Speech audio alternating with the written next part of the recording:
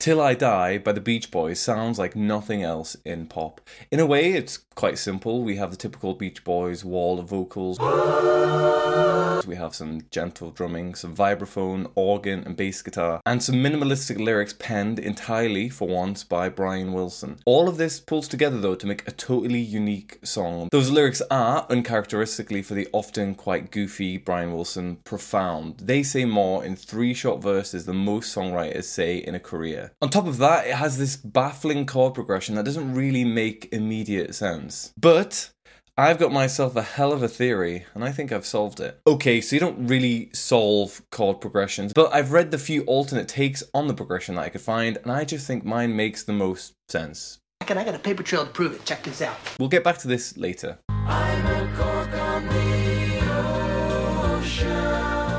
Now, the Beach Boys are one of the most famous pop bands of all time. We all know them. They're a household name all over America and Europe, and I'm sure across a lot of the world. But they saw almost all, in fact, of their commercial success in a brief period from 1963 to 1966. In this video, I'm not going to go into the whole story about their tumultuous rise and fall, but all you need to know is that by the late 60s and into the early 70s, a time period, by the way, that had some of their best music, full stop, they were almost utterly irrelevant to the record-buying public in America.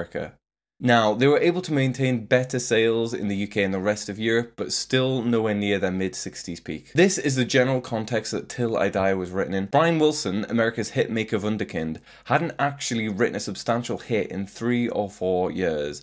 I know that doesn't sound like a lot today, but things seem to move pretty fast in the 60s. Given this immediate context of declining record sales, as well as Brian's prodigious drug use and well-known mental problems, well, it's no surprise that he was inclined towards a little bit of morose existentialism at the time. Around this time, Brian Wilson was actually hospitalized for mental health reasons, and he'd recently told his friends that he wanted to drive off the Santa Monica Pier. He'd even asked his gardener to dig him a grave. Jesus. Anyway, Till I Die was first written and brought to the rest of the band in late 1969. There even exists, to this day, a short piano demo dated to that time. Very bare-bones stuff, but it shows the basic chord structure of what was to become one of their most haunting tunes.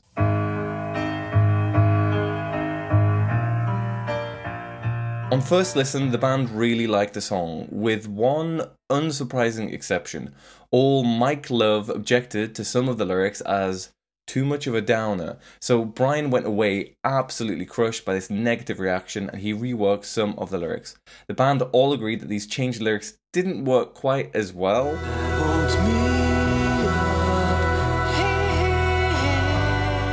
So they reverted back to the original lyrics, and the song saw its eventual release on Surf's Up in August 1971. Till I Die was also used as the B-side to Long Promised Road, another brilliant Beach Boys track, this time written by Carl Wilson. Unfortunately though, neither the album nor this single helped reverse the band's descent into early 1970s irrelevancy, in spite of slightly improved album sales compared to the previous year's Sunflower. Honestly, these guys just could not catch a break. Surf's Up is a really good album, and it just didn't really do that well at all. Sunflower is also great, possibly better, and you know what, the album straight after Surf's Up, Carl and the Passions, is, in spite of having quite a boring name, also really good. 1973's Holland is excellent too, but no one seemed interested at the time, and that's a real shame.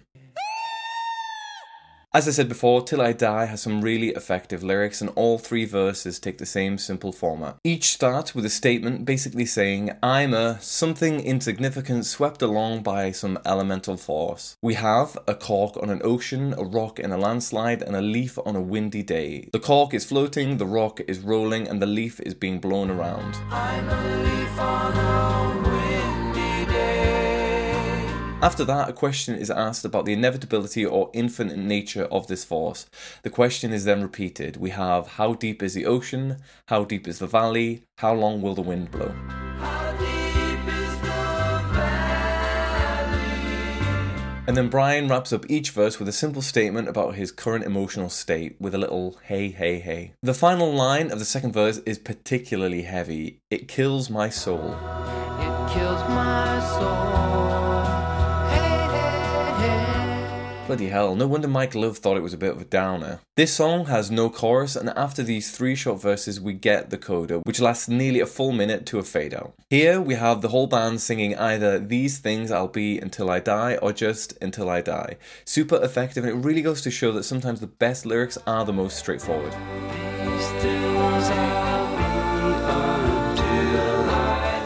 Now, I hardly need to explain to you what these lyrics mean. Brian saw himself at this time as an insignificant thing, swept along by forces far greater than himself. As far as he could see, that was always going to be the case. That's just who he was. I know how you feel. The whole system makes me feel insignificant. Excellent. You've made a real breakthrough. I have? Yes, Z. You are insignificant. I am? Okay, so now that stuff's out of the way, time for my ultimate Beach Boys songwriting conspiracy theory. Are you guys ready for this? Take a look at this! Jesus Christ! Firstly, listen to this. You never give me your money. Now this. I'm a cork on the ocean. Now back at this. You never give me your money. Now look at me. Sadly, he isn't me. Now look back at the songs. You never give me your money. I'm a cork on the ocean. Many people have pointed out that the first bit of the melody to Till I Die bears more than a passing resemblance to the Beatles' You Never Give Me Your Money. And it does. I agree. Abbey Road, the Beatles album on which the song appears, had only just come out a few weeks before Brian started working on Till I Die. He was certainly a big fan of the song and of the Beatles generally, being particularly keen on Paul McCartney's songwriting. The Beach Boys even did an instrumental cover of You Never Give Me Your Money around this time, so it was clearly occupying quite a bit of Brian's brain space in 1969.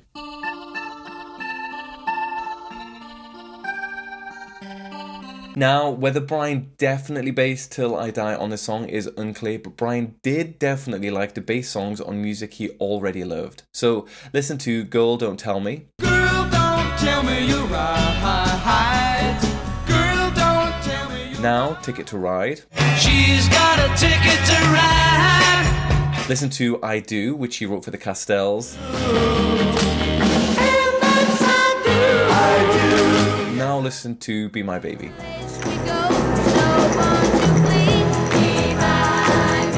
And of course, Surfing USA and Chuck Berry's Sweet Little 16.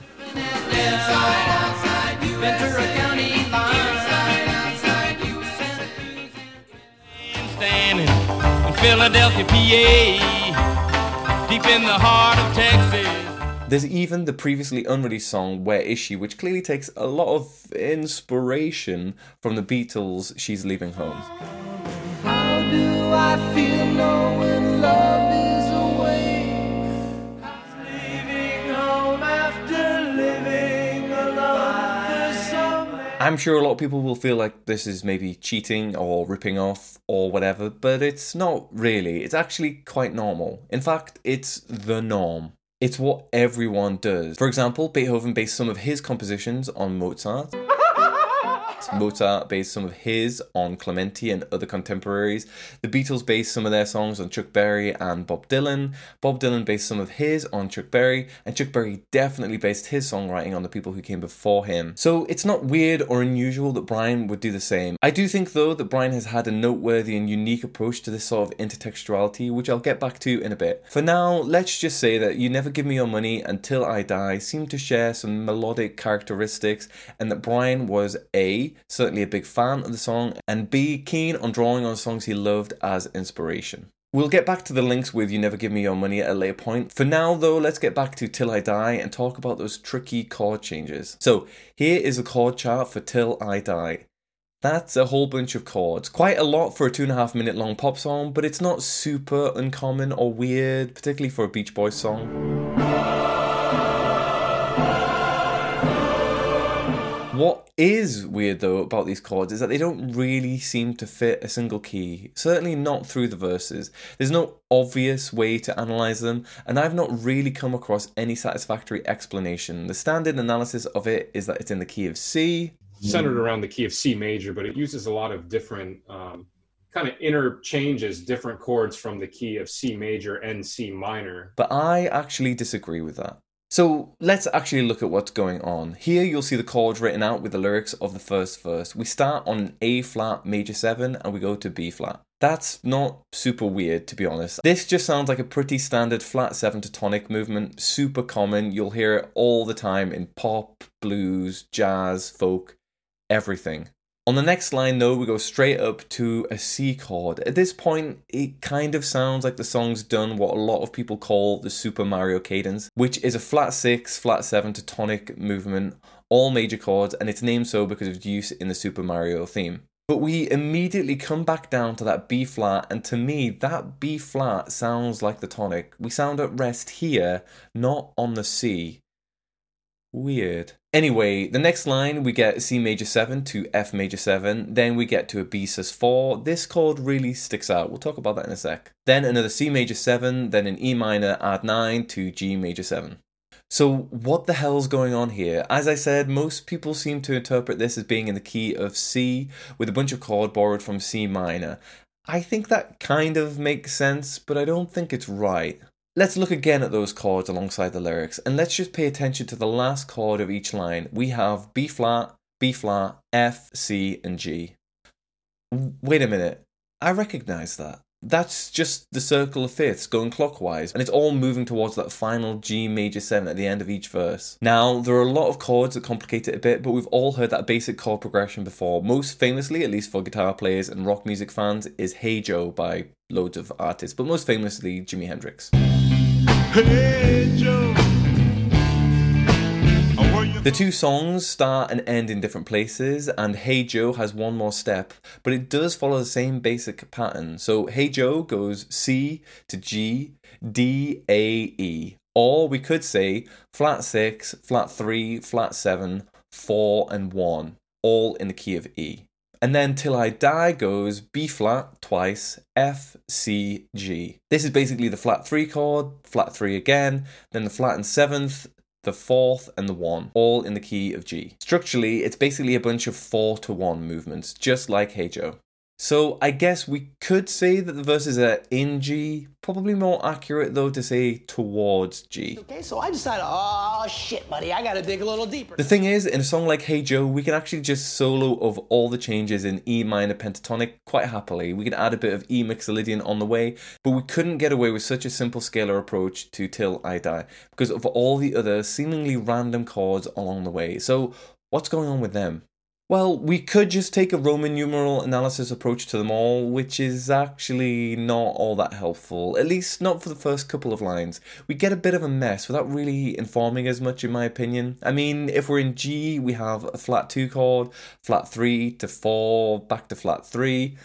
It's not wrong, it's just not all that useful. I think, again, we can just look back to our circle of fifths. So we start here at A flat, which is as far away from our destination of G as possible, harmonically speaking. We jump to B flat, to C, back to B flat. That's a pretty clear pattern to me. It's just going back and forth along the circle of fifths, missing the odd step out.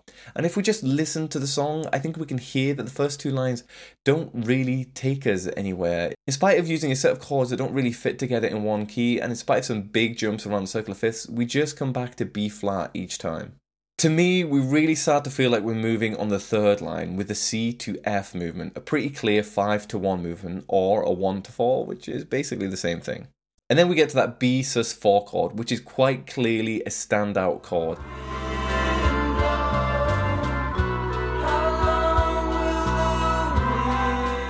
That's mostly down to the fact that it clashes quite obviously with the B flat we've been hearing so far. And the fact that this song has a B and B flat so close to each other is what makes this progression so hard to understand. To me, what this chord does is set up quite clearly the G tonality of these last two lines. Up until now, we've moved towards chords, towards the B flat, towards the F, but not really in B flat or F. The other chords leading to them are mostly too weird for us to say that simply. From the B sus4 chord to the end of each verse, everything to me is quite comfortably in G.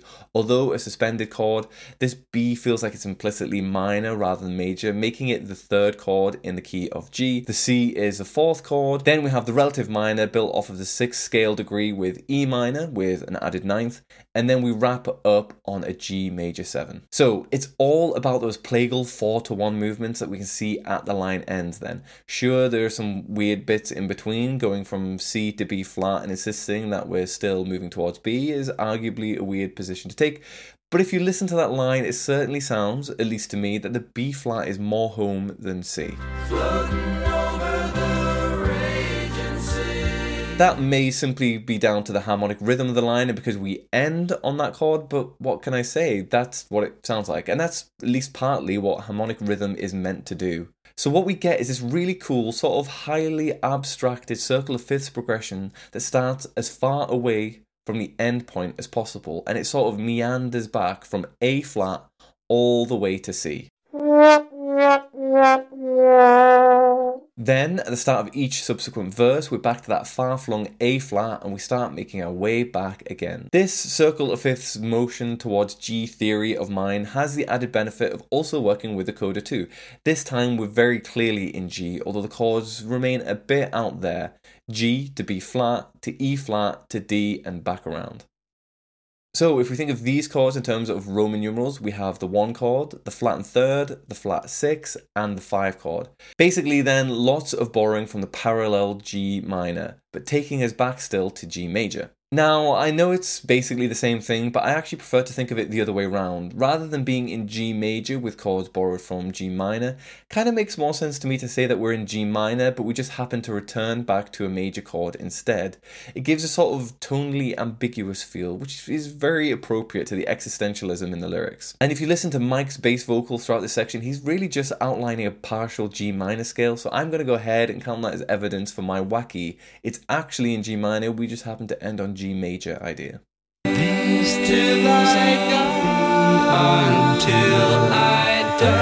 Even here, it's all about the circle of fifths. This time though, it's about anti-clockwise motion. We start on G major, but then the B flat comes from G minor, and this is the fifth of the next chord, E flat, also from G minor.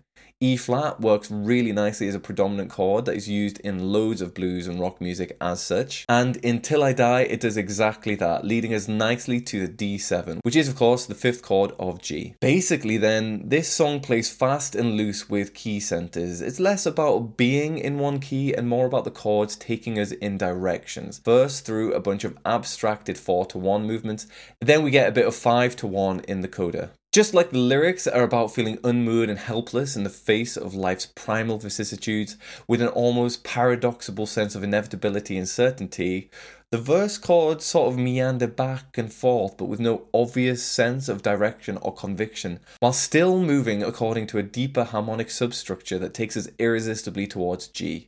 The verses work via those abstracted plagal movements, and the coda gives us a much clearer harmonic movement through those dominant resolutions, but still with that weird sense of tonal ambiguity thanks to the mixing of chords from G major and chords from G minor. Wow! Now, Brian himself claimed that he wrote these chords by just putting his fingers in random positions. I was thinking as much about how the chords looked as what they sounded like. Brian was also known to talk crap. I don't say that to be mean or dismissive, just to say that it might be one of Brian's famous weird jokes. Brian, where are you? I'm on the piano. Come out of there, man. Man, I'm stuck between the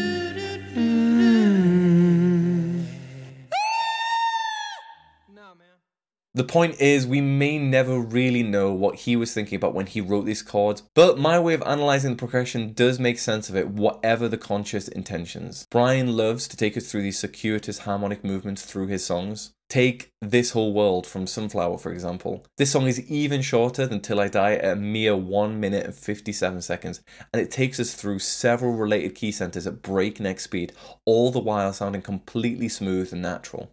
Anyway, we've still got a bit more to talk about. I'm not quite finished yet. You've lost your mind. You've lost your goddamn mind. I said we'd come back to You Never Give Me Your Money, and here we are. I am personally convinced, for the reasons that I talked about before, that this Beatles song did in fact play a part in Brian's composition of Till I Die. And I think that it's no coincidence that it too is based primarily on the circle of fifths. Now don't start that again. A-7 to D-7, G, C, F. It's the diatonic circle of fifths. So what it is the 6th chord, the 2nd chord, 5th, 1st, and 4th. So whereas Till I Die mostly goes clockwise along the circle of fifths, You Never Give Me Your Money goes anti-clockwise. It also doesn't have those pesky weird chords in between confusing us. It makes a lot more obvious and immediate sense even on first listen. It's hard to imagine then that Brian wasn't thinking of You Never Give Me Your Money, at least in some way, while writing this song. The melodic similarities, the circle of fifths chord progressions, the fact that we know he loved the Beatles song and even recorded a demo around the same time he was working on Till I Die. It all adds up. And I got a paper trail to prove it. The thing is though, Paul McCartney's song, for all its brilliance, feels sort of light, whimsical, almost trivial compared to Till I Die. That's not to say it's worse, but different. Ah, heck, who am I kidding? I don't think it's anywhere near as good as Brian's song, and that's probably largely down to the lyrics. You Never Give Me Your Money has lyrics that work, but I don't think they're fantastic. For all of the harmonic and melodic similarities between the two songs, they just don't share anything in common lyrically. But guess what? I'm still not finished. Okay, so I decided, oh shit, buddy, I gotta dig a little deeper. There's no Pepe Silvia, you gotta be kidding me, I got boxes full of Pepe! A song that we could, and I think should, happily compare to Till I Die from a lyrical point of view is Irving Berlin's How Deep Is the Ocean? How deep is the ocean?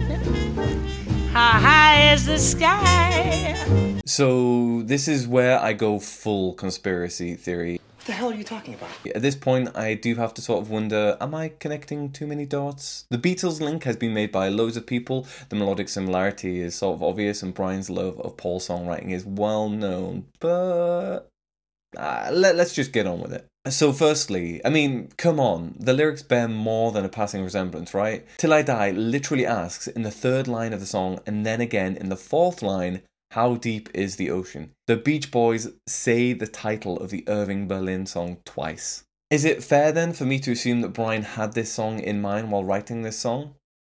I don't know. I'm not even sure if I'm saying that necessarily. I just think that the links are there whether Brian was conscious of it or not. Let's look a little bit closer. So, whereas Till I Die is sort of pure, unadulterated existentialism, How Deep Is the Ocean is, well, not. It's light, it's whimsical, it's kind of cutesy. But the question, how deep is the ocean, is used in a similar way, rhetorically speaking, in each song, if to rather different artistic or emotional ends. When Irving Berlin asks the question, he's basically saying, I love you a lot. I love you so much you can't even begin to quantify it. The song includes a few other questions used in much the same manner. How often do I think of you? Well, how many roses are sprinkled with dew? How far would I travel to be with you? Well, how far is the journey from here to the sky? You get the point, right? For Brian, though, his questions are more about the inevitability of his inadequacy, the infinite depth and power of the elements. He's saying, I'm an insignificant object borne along by these primal forces of the sea, land, and air. I am forever destined to live this way. I cannot fathom the depths of the sea that I float upon, nor the valley that I fall into. The wind that bears me aloft may blow forever, and I have no control over it. In each song, then, the questions are about something unquantifiable, immeasurable, infinite, and sublime. But Irving Berlin was writing about love, and Brian about existential despair. How deep is the ocean, huh? I also like how both songs touch upon the land, sea, and air in their rhetorical questions. It is, of course, natural to do that when trying to get across the immensity of something. So again, it might not even be a conscious connection on Brian's part, but it's still a connection. And I have one final link to make. Oh shit, buddy, I gotta dig a little deeper. And it's back to the circle of fifths. That's right. How Deep Is the Ocean is another circle of fifths chord progression. Ah, right. At this point, I think I might be connecting dots that don't really need connecting. You've lost your mind. After all, the Circle of Fifths is so central to so much of Western music, particularly the kind of jazz standards that Irving Berlin wrote, that most songs can be understood as working within that framework, whether they're all directly linked or not. To some degree, this is just how most Western music works. The harmonic connection is there if you want to make it, but it may be a step too far even for me. Let's just leave it on the table. All of this was for nothing. God damn it, dude, I'm having a panic attack. I'm actually having a panic Will you attack. settle down and have another cup of coffee? Lyrically, though, I definitely think there are some strong links here. Brian certainly will have known the Irving Berlin song, and it had already been recorded by loads of artists, including one of his favourites, Frank Sinatra. And I definitely think that the melody in the Circle of Fifths connection with You Never Give Me Your Money is a legitimate connection. Ultimately, these connections are all about intertextuality. This is the relationship between texts or pieces of art. Basically, the way that any piece of art can be shaped by the meaning of another one. This can mean quoting, parodying, translating, pastiching, or even just wholesale ripping off another piece of art. It could go deeper than that, to story arcs or character archetypes used across literary works, or chord progressions and lyrics shared across artists and genres. And it's all completely normal. Everyone does it. It's just how art works. Interestingly, How Deep Is the Ocean is an example of Irving Berlin doing this with his own music. He reused some of the lyrics from his earlier song, To My Mammy, as the basis of this later song. That's right, the line, How deep is the ocean, how high is the sky, was recycled by Berlin. So, if I'm right in thinking that it could have inspired Brian Wilson when writing Till I Die, that makes it recycled. Upcycled, maybe. Brian Wilson, you hipster. So, look, the point is, it's allowed. It's not stealing, it's intertextuality. So again, this intertextuality, not stealing, intertextuality is definitely a big Brian Wilson thing. So it just makes sense for me to make these links with Till I Die. Brian Wilson and intertextuality could actually form the basis of an entire episode or even a series of episodes all to itself. I'm not sure if there's been a mainstream pop musician who's done it to the same extent as Brian. Not just those examples I listed earlier where he looks to other songs for inspiration material, but the way that he will reuse and alter his own themes for use elsewhere. It's kind of mind-boggling to think about all the connections between his songs, even decades apart. Maybe that'll be a future episode. Maybe. Anyway, whew, what a trip we've been on. This is the worst trip. And all about a 2-minute, 33-second long song. Till I Die is, as I'm sure I've said many times, one of my favourite songs ever. It may be short, but it always seemed to me to have a whole world contained within it. It exists in its own idiosyncratic sort of psychological, harmonic and cultural space. One potentially... You've lost your mind. You've lost your goddamn mind! Potentially built through direct engagement with both You Never Give Me Your Money and How Deep Is the Ocean. At the end of it all, putting aside all the theory talk about the chords, putting aside the intertextuality and links with other songs, when listening to Till I Die, I'm really just left with the simple question, is this the Beach Boys' most depressing song? Or is there actually something positive in it? Is that coda, These Things I'll Be Until I Die? Does it sing of resignation or acceptance?